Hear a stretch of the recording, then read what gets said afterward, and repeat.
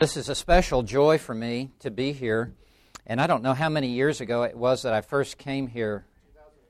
2014, and I was here, I think, representing Ligonier Ministries, and we tied in a worship service, and I really met your pastor and insisted that he come be a part of our Doctor of Ministry program, and I would have to, and he just breezed through our program. I don't know if you know how smart this man is, but he is a pastor scholar.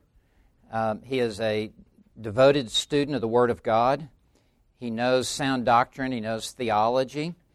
And that became very apparent to us at the Master's Seminary as he was studying to be a part of our program. And he really is, I would say, if we had to point to one graduate from our program who would be the quintessential graduate of the Master's Seminary, the Doctor of Ministry program, I would point to Brian Fairchild. And he really just stands out, I think, over and above and beyond the other men that we've had come through our program. And I don't say that lightly. I say that very sincerely. So this church has such a gifted expositor of the Word of God, such a skilled theologian and exegete, and such a tender shepherd for the flock. And I just want to affirm him in front of you that God has opened the windows of heaven and poured out a great blessing upon your spiritual life and your spiritual growth. I think the case can be made that the primary means of grace to flow into your life is when you sit under the preaching of the Word of God. That it exceeds even your own personal study, your own personal devotional reading. It exceeds books that you would read. That the singular, most important means of grace by which God is sanctifying you and strengthening you is by sitting under the preaching of the Word of God. And so God obviously has great plans for this church. I think you need to put a balcony in here. Brian, I can't even walk to get to my Gatorade over there. I'm stepping over people, and the line for the men's room looked like the line to the ladies' room in other churches. So it's quite a line. So I will say I cut in line just so I could be sure to be on church on time here. And I do apologize. I know we're running a little bit late, and it's because the guest speaker went too long during Sunday school. So our goal is to beat the Methodists to dinner tonight. Okay, so that's our goal. So I think we can do it. So your pastor asked if I would preach a message that really has, I've taken it and written a book by the same title, Show Me Your Glory. And so if you would take your Bible and turn with me to Exodus chapter 33. Exodus chapter 33, the title of this message is Show Me Your Glory. Exodus chapter 33, and I want to read verses 18 to 23. I know we've already had two scripture readings, but I want to set in front of you the text that we will be looking at today, and we will be looking into chapter 34 as well. Beginning in verse 18, Then Moses said, I pray you, show me your glory. And he said, I myself will make all my goodness pass before you, and will proclaim the name of the Lord before you. And I will be gracious to whom I will be gracious, and will show compassion on whom I will show compassion. But he said, You cannot see my face, for no man can see me and live.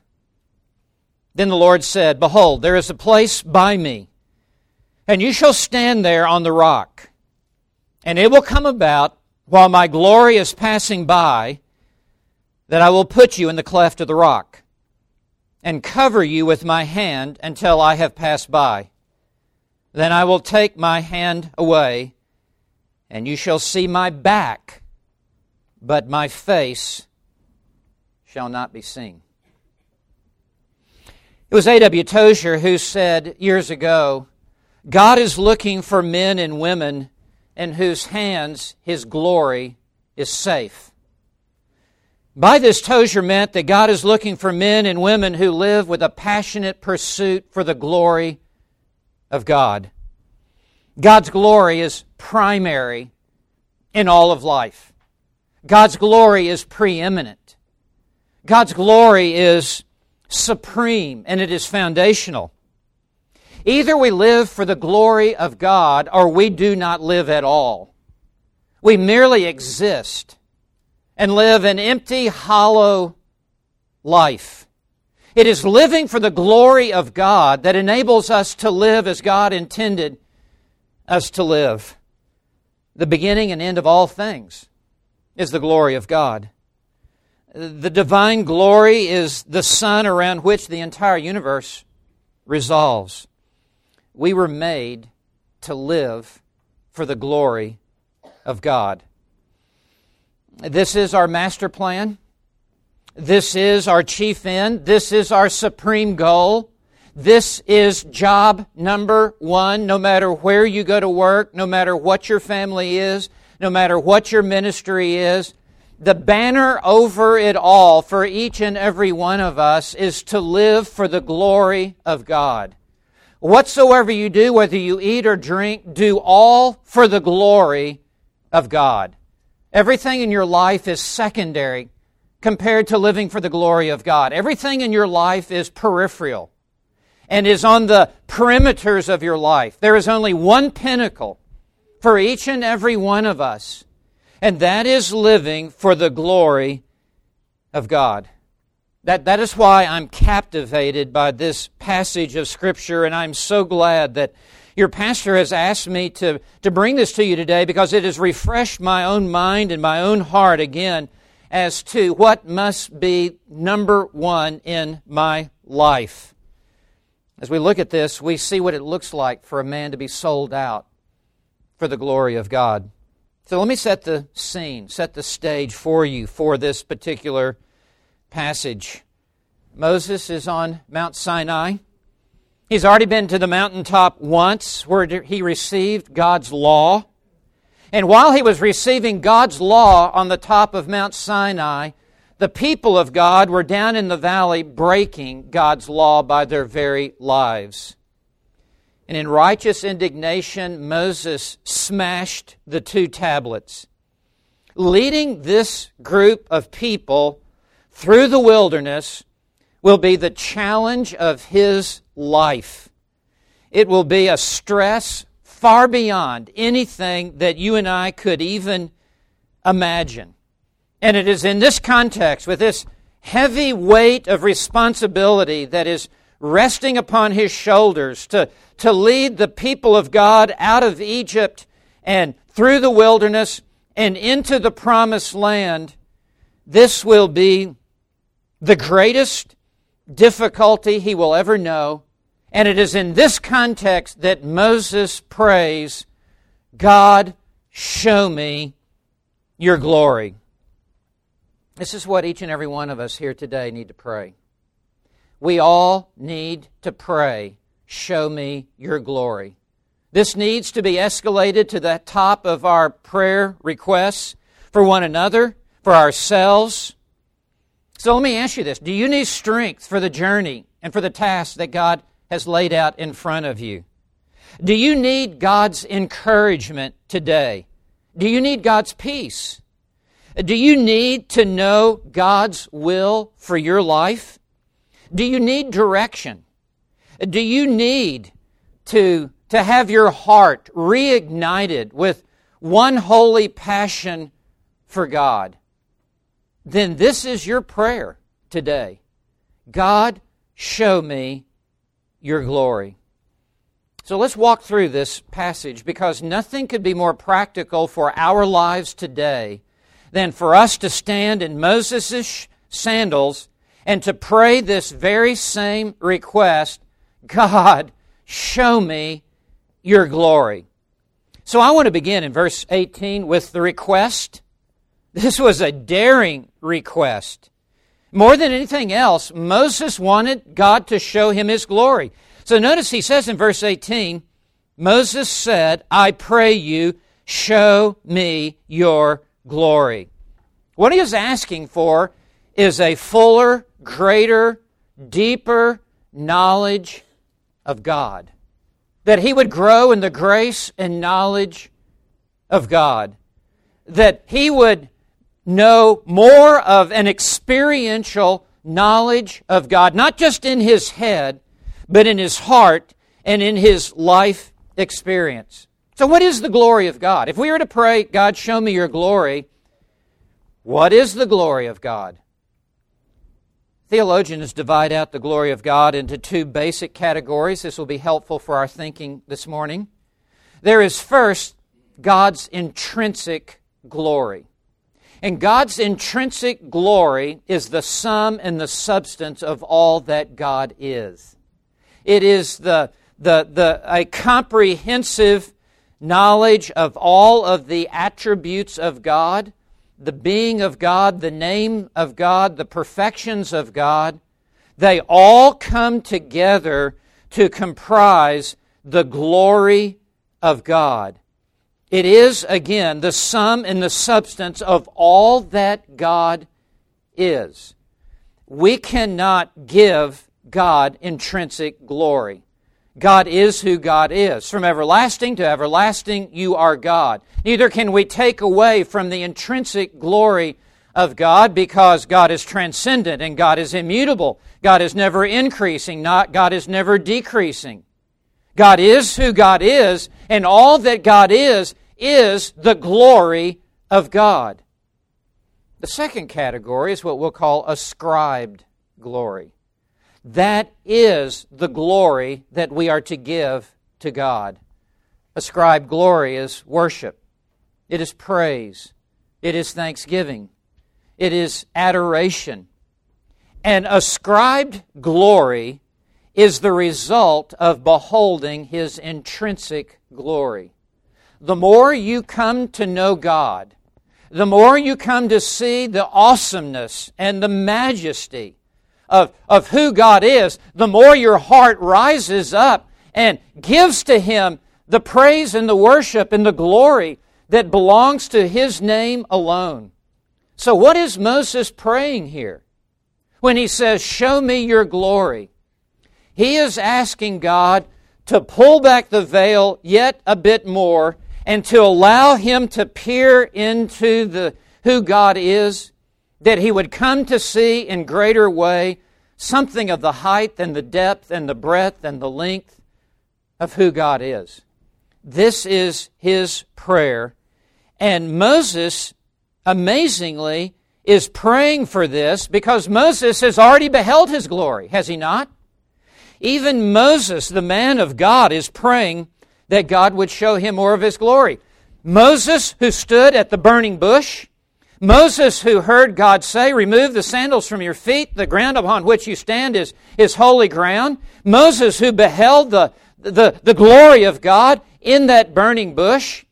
Moses, who came to the Red Sea and saw God part the Red Sea and the children of God go through and then close the Red Sea down and drown the hordes of Pharaoh. Moses has already seen with his own eyes the glory of God.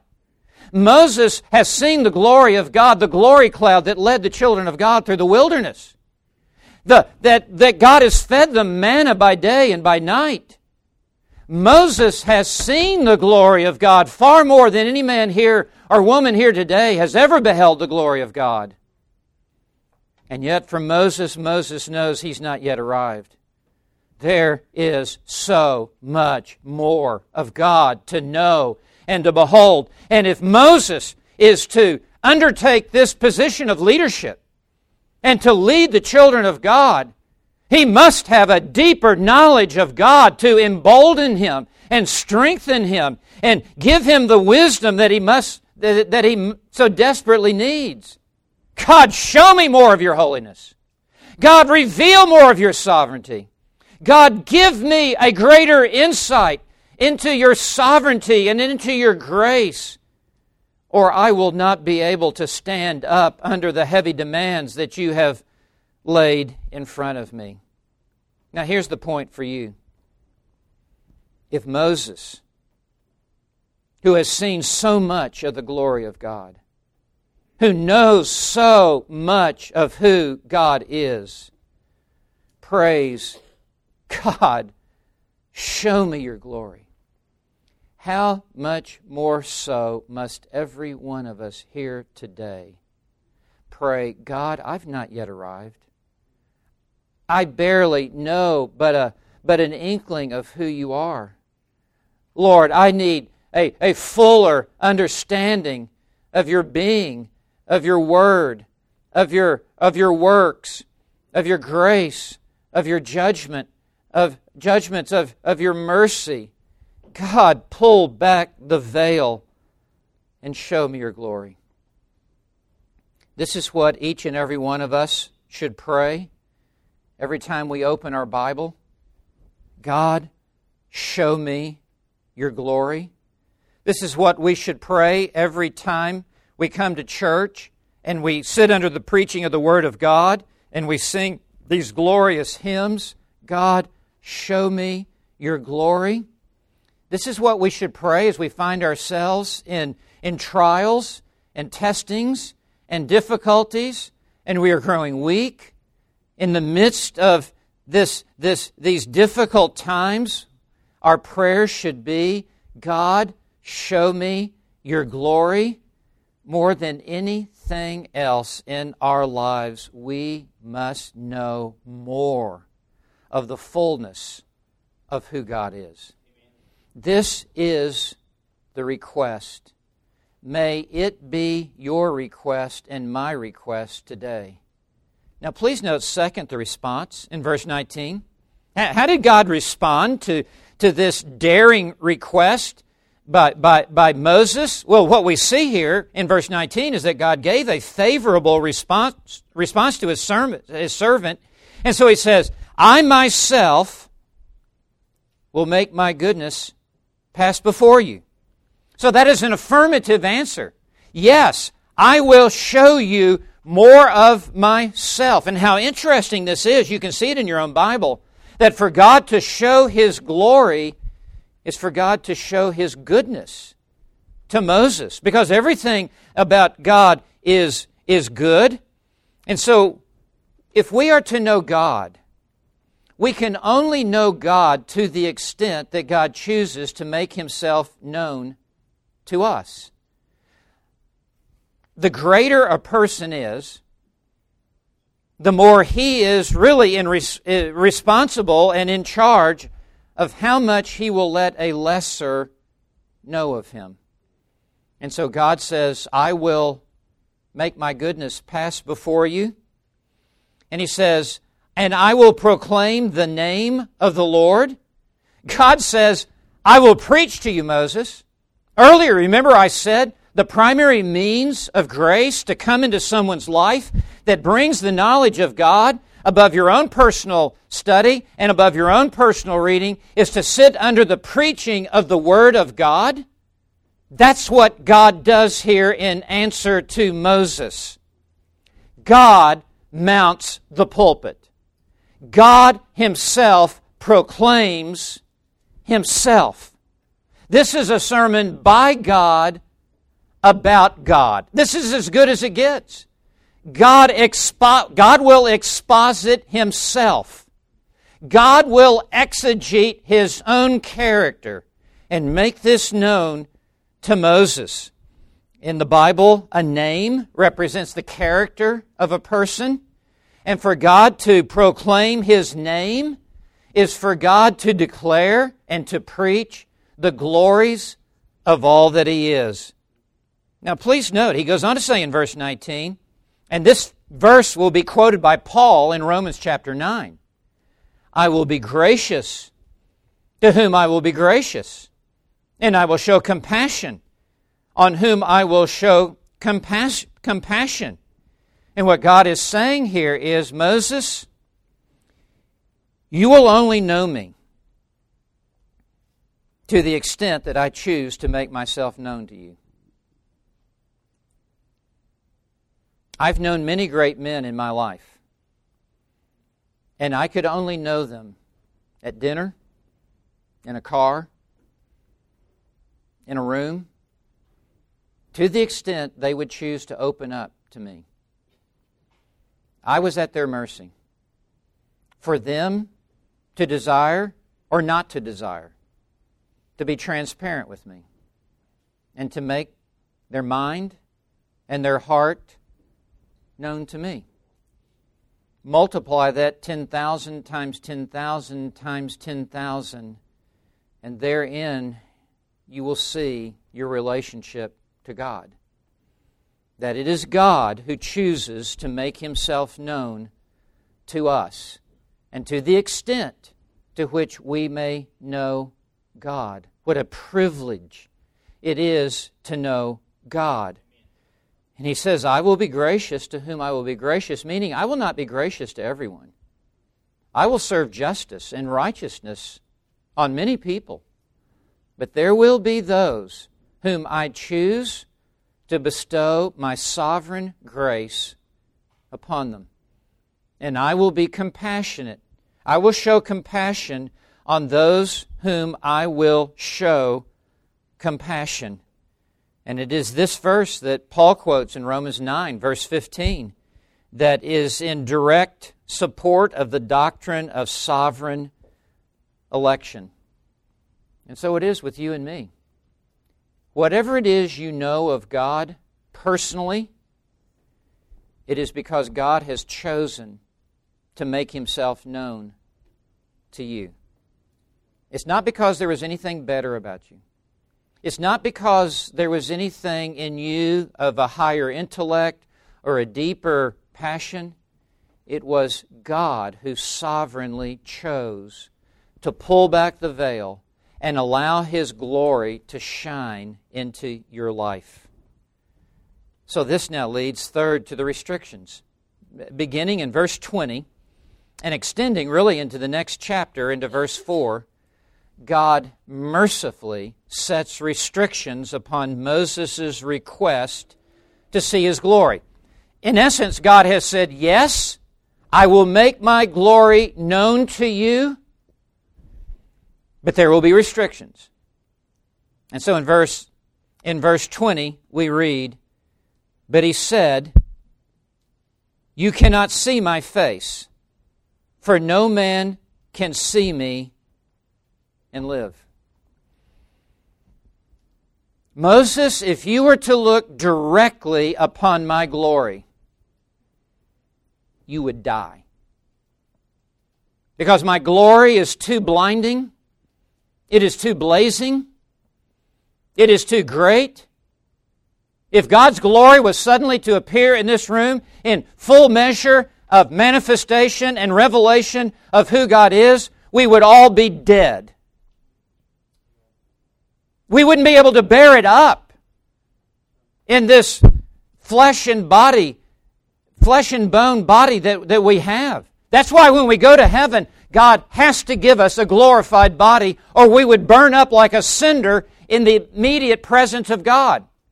It would be easier for you to walk barefoot on the surface of the sun this moment than for you to walk into the presence of the holiness of God in your present state. That's why God must give you glorified eyes with which you will be able to behold Him. God will have to give you a glorified body to withstand the radiant splendor and majesty of the emanation of the glory of God. And for you to be in closest proximity to who God is in heaven, you could not do it as you are. And so God says to Moses, you cannot see my face. It would be easier for you to stare directly into the sun and not blink than for you to behold the glory of God. So the Lord said, verse 21, there is a place by me, and you shall stand there on the rock. Moses, in essence, you may stand close to me, but not too close. And you must hide yourself in the rock so that it will shield you between you and me. There will have to be a buffer between you and me, because you cannot look directly upon me, Moses, and live to tell about it. Verse 22. And as I read this, what flashes into my mind is how we cannot comprehend how glorious God is in the blazing fullness of His holiness, as God manifests Himself as a ball of light. And so in verse 22, it will come about while my glory is passing by. It will be radiant light. It's how God chooses to represent Himself. And in fact, when we read in Revelation chapter 21, it says at the end of the chapter, in the new heavens and the new earth, that God will just snuff out the sun and His own face will light up the entire universe. The glory that will come shining forth from the holiness of God will illuminate the new heavens and the new earth. There will be no need for any artificial light. And so God is going to make this light pass by in front of Moses.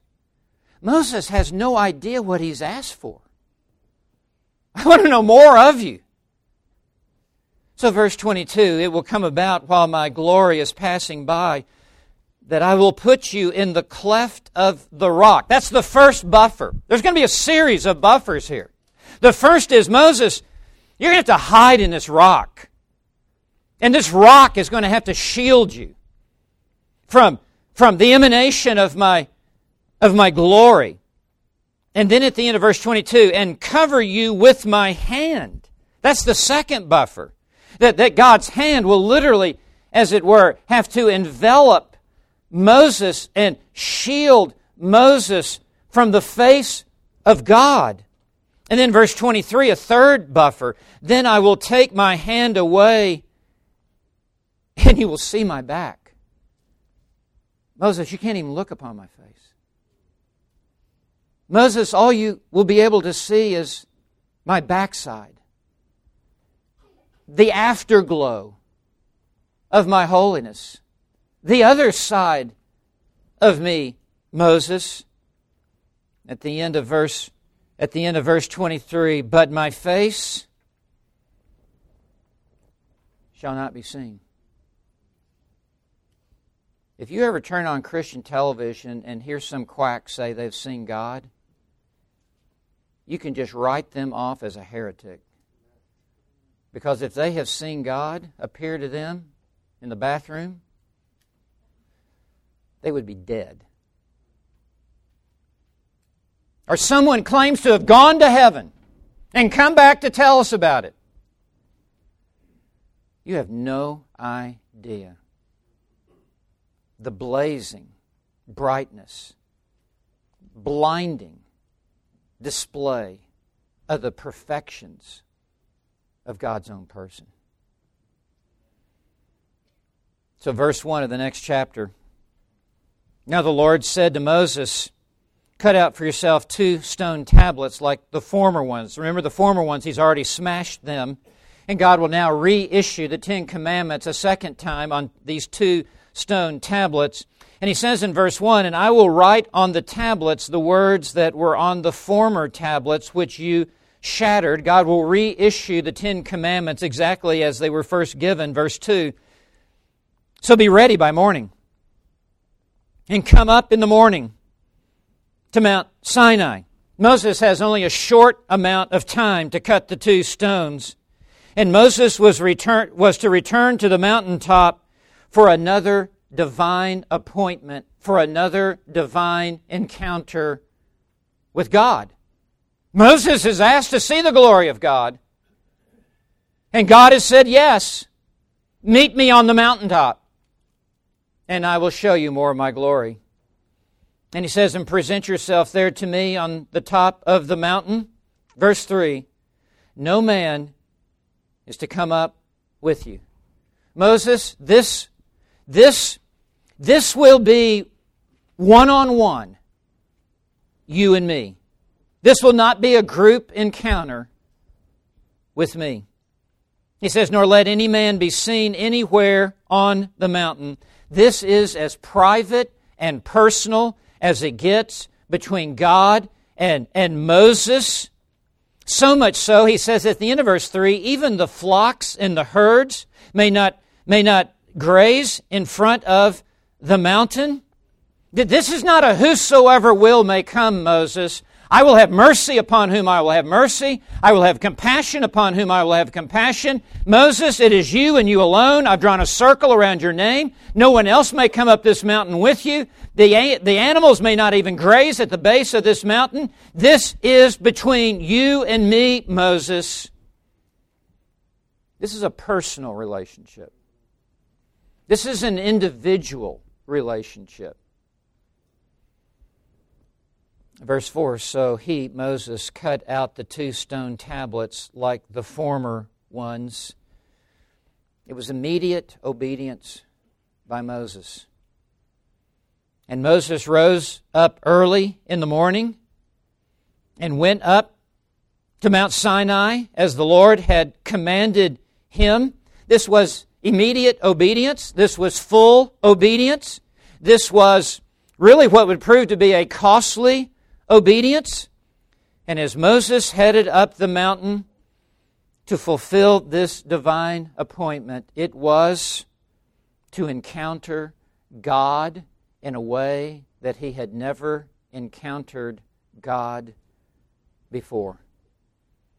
That everything in his spiritual journey with the Lord had been but a preparation for this new chapter in Moses' life, as Moses sought to behold yet more of God. So this leads forth to the revelation. Beginning in verse 5, God fulfills His promise to Moses by giving him a fuller revelation of who He is. So we read in verse 5, the Lord descended on the cloud. You talk about a dramatic entrance. God is riding a glory cloud as He is descending out of heaven to come down to Moses' level. Moses could never pull himself up to God's level. God must graciously choose to come all the way down to Moses' level, and God is actually in the cloud. He's not just riding on the cloud. God is in the cloud, and the cloud is being lit up. The cloud is being illumined with bright light. This was the same glory cloud that guided Moses in Egypt out of the promised land. It is the same glory cloud that stood between Moses and Pharaoh. It was the same glory cloud that appeared on Mount Sinai when God gave the 10 Commandments the first time to Moses. And now this same glory cloud becomes really a fourth buffer. Now, not only must Moses hide himself in the rock, and not only must God cover Moses with His hand, and not only must Moses only be able to behold the afterglow and the backside of God's glory, now there's this fourth buffer as the glory cloud surrounds God. The glory of God is inside the cloud.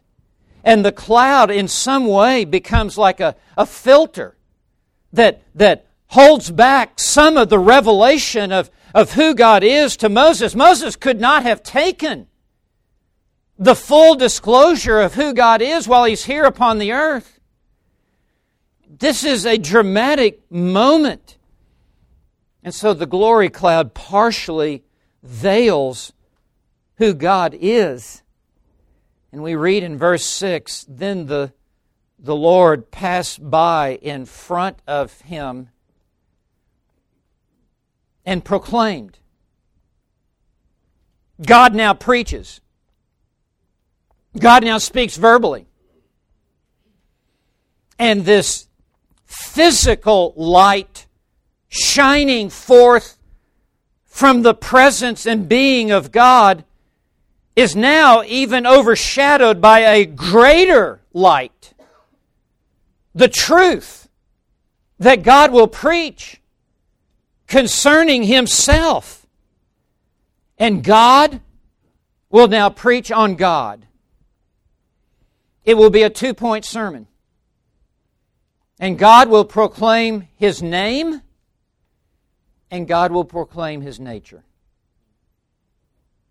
And this word for proclaim, kara in the Hebrew, means a loud utterance. It means to lift up the voice. It means to roar. It means to roar like a lion. God does not mumble when He speaks. God speaks with commanding authority. And He proclaims His name and His nature now to Moses. Please note the first heading, the divine names.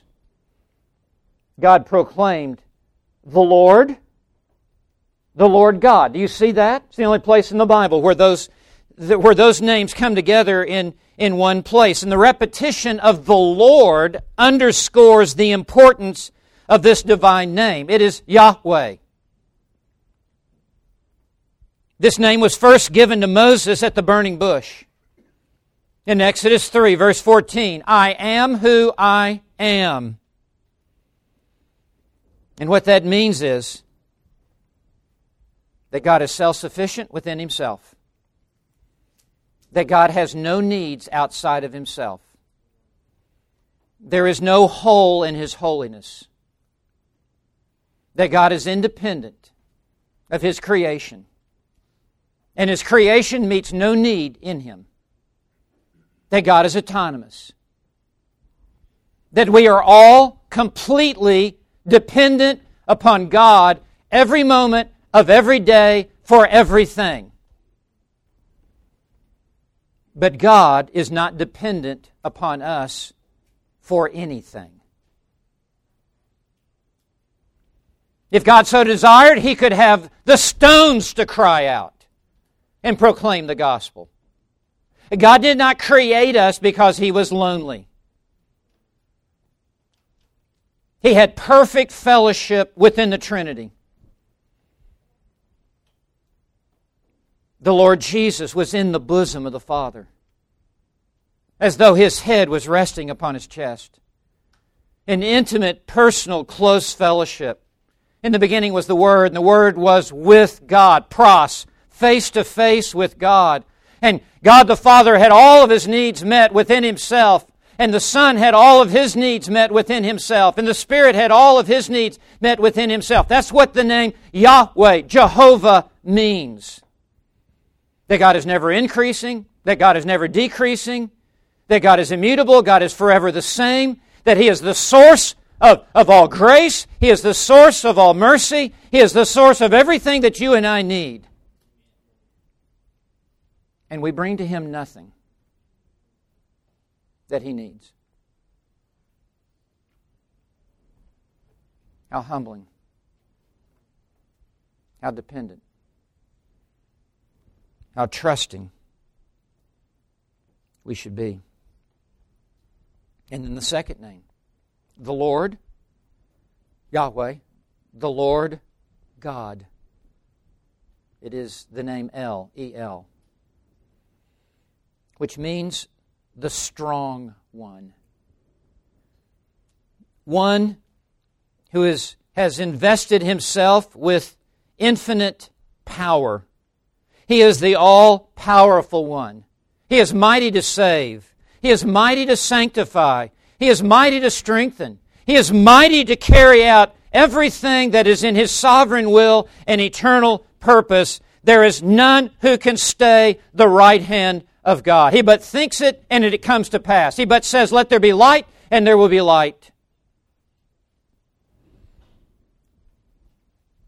So God proclaims His name to Moses.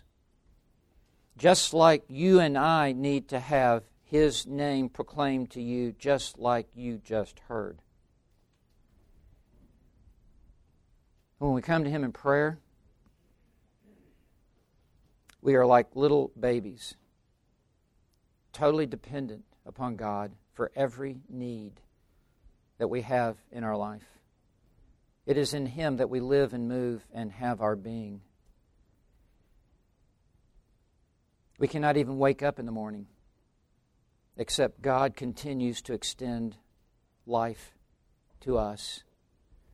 He has appointed not only the day of our birth, but the day of our death. He has appointed every day in between. All of our days are numbered. Everything that transpires in the course of our life is a part of His master plan. God is totally, completely in control of our lives. And then God proclaims His nature. He says that He is the Lord God, compassionate. Compassionate. Ancient gods of mythology were stern and strict. The true God of heaven and earth, is compassionate. It comes from a word that means the womb, and it speaks of the warmth of a mother's love and care for her child, her baby, that comes from the womb. There is no more tender picture in all of the universe than of a nursing mother feeding her little baby, cooing, singing to that little baby as she gives of herself to that little baby and holds and cuddles that little baby in her arms. Nothing rises to that level of tenderness. It's the very word that's used here. That God is so tender and so gracious and so giving to His children that He assumes total, complete responsibility for our care, for our provision, and for our protection. Do you understand how compassionate God is? And then He adds, and gracious. And the word gracious here speaks of His unmerited favor towards us. And it comes from a Hebrew word that means to bend down or to stoop. As though God from the heights of heaven reaches down and bends down all the way to our lowest level in order to show kindness to us and to care for our needs and to be merciful towards us. This is God preaching Himself. And Moses needs to know this because Moses is a flawed leader. And Moses is leading a flawed people. And he needs to know that in the midst of all of their even disobedience and going in circles for 40 years in the wilderness and going nowhere fast, that this God remains compassionate to them and tender-hearted and gracious to these people who are being so disobedient, want to go back to Egypt. And then he adds, slow to anger. You and I would not have been slow to anger. It means to be long-suffering, to be patient, to be forbearing, that God is rarely in a hurry to discipline, that He gives multiple opportunities for repentance and confession and to make it right. He gives a second and a third chance, and many times many more chances. He's the God of a second chance, as He extends repeated opportunities, that He's never in a hurry to chastise us. He is slow to anger because of His great love for us. Does Moses need to know this? As they will be going, as I just said, in circles for 40 years? If you and I had been God, it would have been a very short wilderness journey. I mean, it would have been about a weekend. And God endured all of that. And then it says, abounding in loving kindness. Do you see that next? There's just this overflow supply of loving kindness to meet their every need. This word for loving kindness speaks of His loyal love. A father can be disappointed in his children, but he remains loyal to them with an allegiance that is an unbreakable allegiance. His love is unwavering and unfaltering towards His own. It is a steadfast love for His people. And Moses needs to know this. You need to know this. Some of you have been going in a circle for some time. So some of you, your life has not been charted on a straight timeline. I mean, some of you have veered off of the path and gone your own way at times and made hasty decisions and gone in a counterproductive way. And God has been so slow to anger, and He's been so abounding in loving kindness towards you as He has me. And then He adds, in verse 7, who keeps loving kindness for thousands. It's the same word, loving kindness. And when He says for thousands, He doesn't mean for thousands of people. That's to be understood. The idea is for thousands of generations, for thousands of ages. That there is no end to the love of God towards His own people. For I am convinced that neither height nor depth nor principalities nor things to come nor things present shall ever separate us from the love of God which is in Christ Jesus. We will never exhaust the love of God towards us, His people. And God affirms this to Moses, that God just keeps on keeping on loving us. There is no diminishing in His love toward us. That's not just poetic, devotional talk. That is hardball theology. That is sound doctrine. That is sheer truth. That we will never come to the end of God's love toward us. No matter how many times you've blown it. No matter how many times you have sinned. And we should never sin. But it will never erase the love of God towards us. And then He says, who forgives iniquity. The word forgives means to lift up and take something away. It means to carry off a heavy burden. And all of our iniquity, and He says transgression, which is rebellion against God, and sin, which is missing the mark, that He has taken all of this off of our shoulders and our soul and has placed it upon His Son, the Lord Jesus Christ, who has taken our sins far, far away. When you confess your sin to God, He will forgive you. There is an ocean of forgiving grace for just the little grain of sand of your sin, to wash it away and to remove it from you as far as the east is from the west.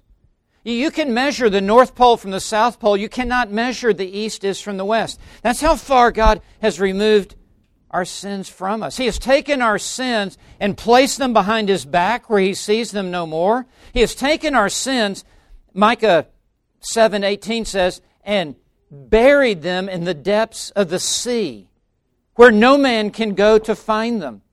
It says, our transgressions He remembers no more. How great is the forgiveness of God toward us in Christ. And then He says, yet. Don't think God, that this is all there is about God.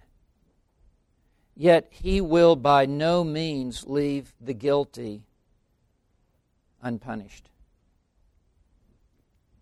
Now listen to what I'm about to say.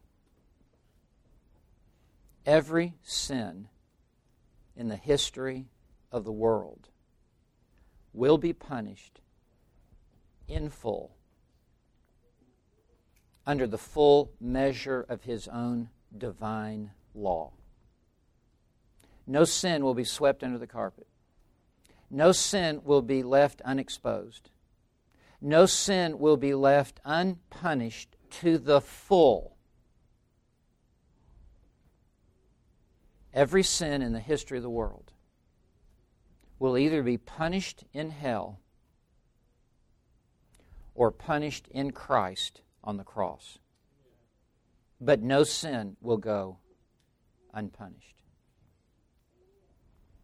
And the only solution to this dilemma, that He will forgive all sin yet not leave sin unpunished, is the cross of Jesus Christ.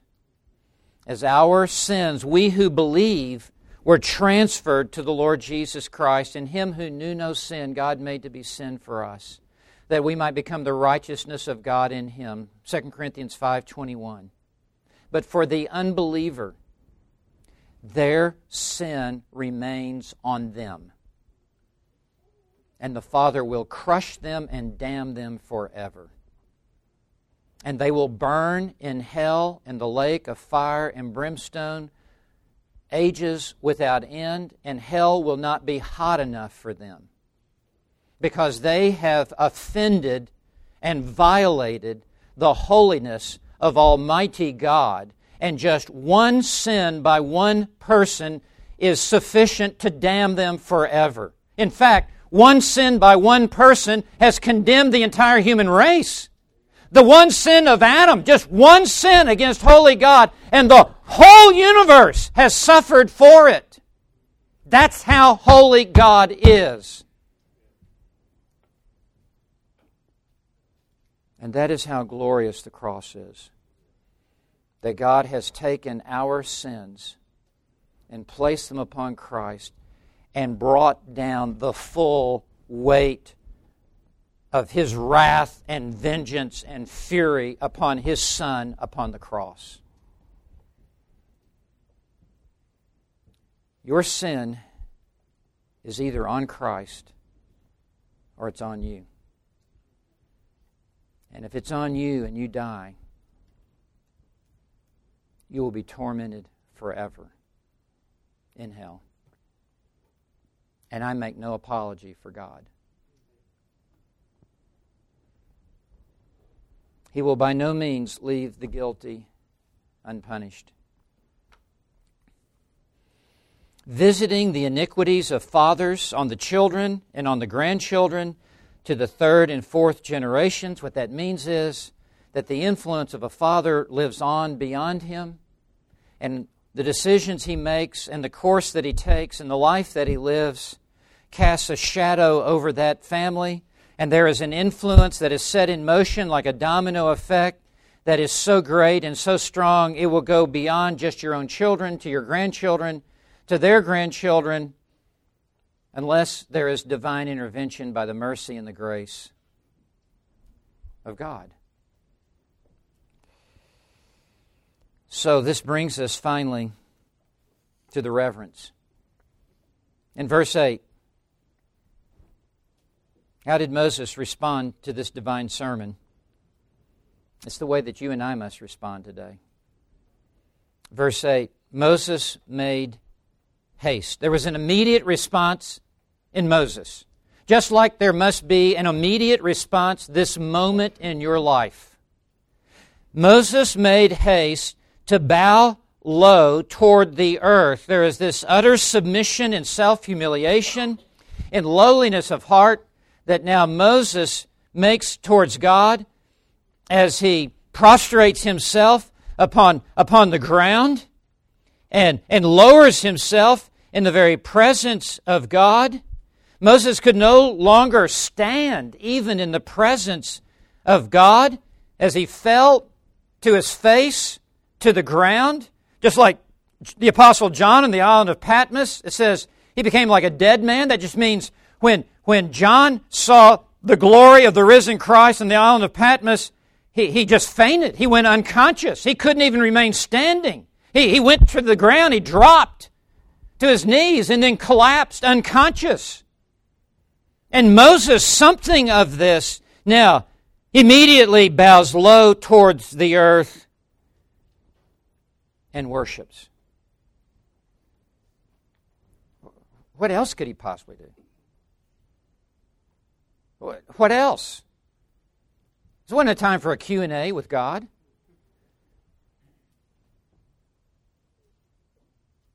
The word worship here means to bow low as an inferior before a superior. And Moses has now seen more than ever who God is. And because he now sees who God is, he sees himself for who he is. It is not until we see who God is can we understand who we are. Everything begins with the knowledge of God. And we will have an inflated view of ourselves until we come to see who God is. And the most humble people on planet Earth are people who have come to behold the glory of God. It shatters our self-righteousness. It just lowers us in the presence of God. No one is left standing in the presence of God. So I want to conclude by asking you this. Will you pray, God, show me your glory? Would you dare to pray to God?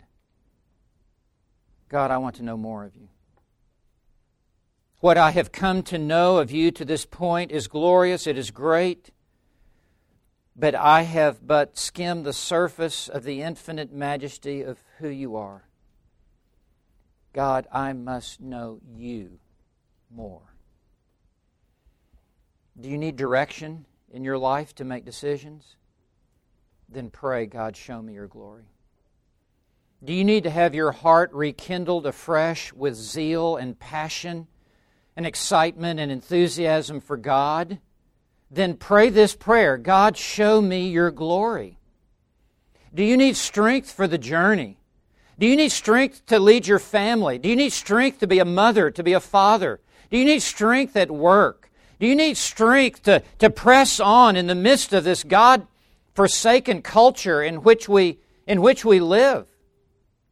Then if you need to be emboldened and energized in your innermost person, then pray, God, show me your glory. And if you need to come to know God in a saving relationship, realizing you have never been born again, this really begins with, God, show me your glory. I need to see the standard by which I will be measured. I need to see that I fall short of the glory of God. And I need to see that you have sent your Son into this world who is the image of the invisible God, who lived the life I could have never lived and died the death I deserved to die. He died in my place, bearing the sins of His people. Then call upon His name, and you will find much compassion and much mercy with the Lord Jesus Christ. He is the friend of sinners. He has come to seek and to save that which is lost. He's come looking for you. He is a physician who's come not for those who are well, but for those who are sick. Tell Him how sick you are. Tell Him how sinful you are. He's come only for people like you. He only died for one kind of person, a sinner. Until you come clean about your sin, there'll be no mercy for you, only justice and judgment. But if you will say, Lord, have mercy upon me, the sinner, you will find much forgiveness and much grace. I know Him. He has taken me in. He will take you in if you will but call upon His name. Whosoever shall call upon the name of the Lord shall be saved. Ball's in your court. Will you respond? And will you come to Christ by faith? Will you trust Him? Will you repent of your sins? Will you deny yourself? Will you take up a cross? Will you become a follower of Christ? Will you step out of the world? Will you step out of darkness? Will you come to the light? Will you eat the bread of life? Will you follow Christ? That is the question for you. And if you've never come to follow Christ, today could be that day for you, where you begin this journey that will take you one day all the way to His presence in heaven. May God give you that grace and that mercy.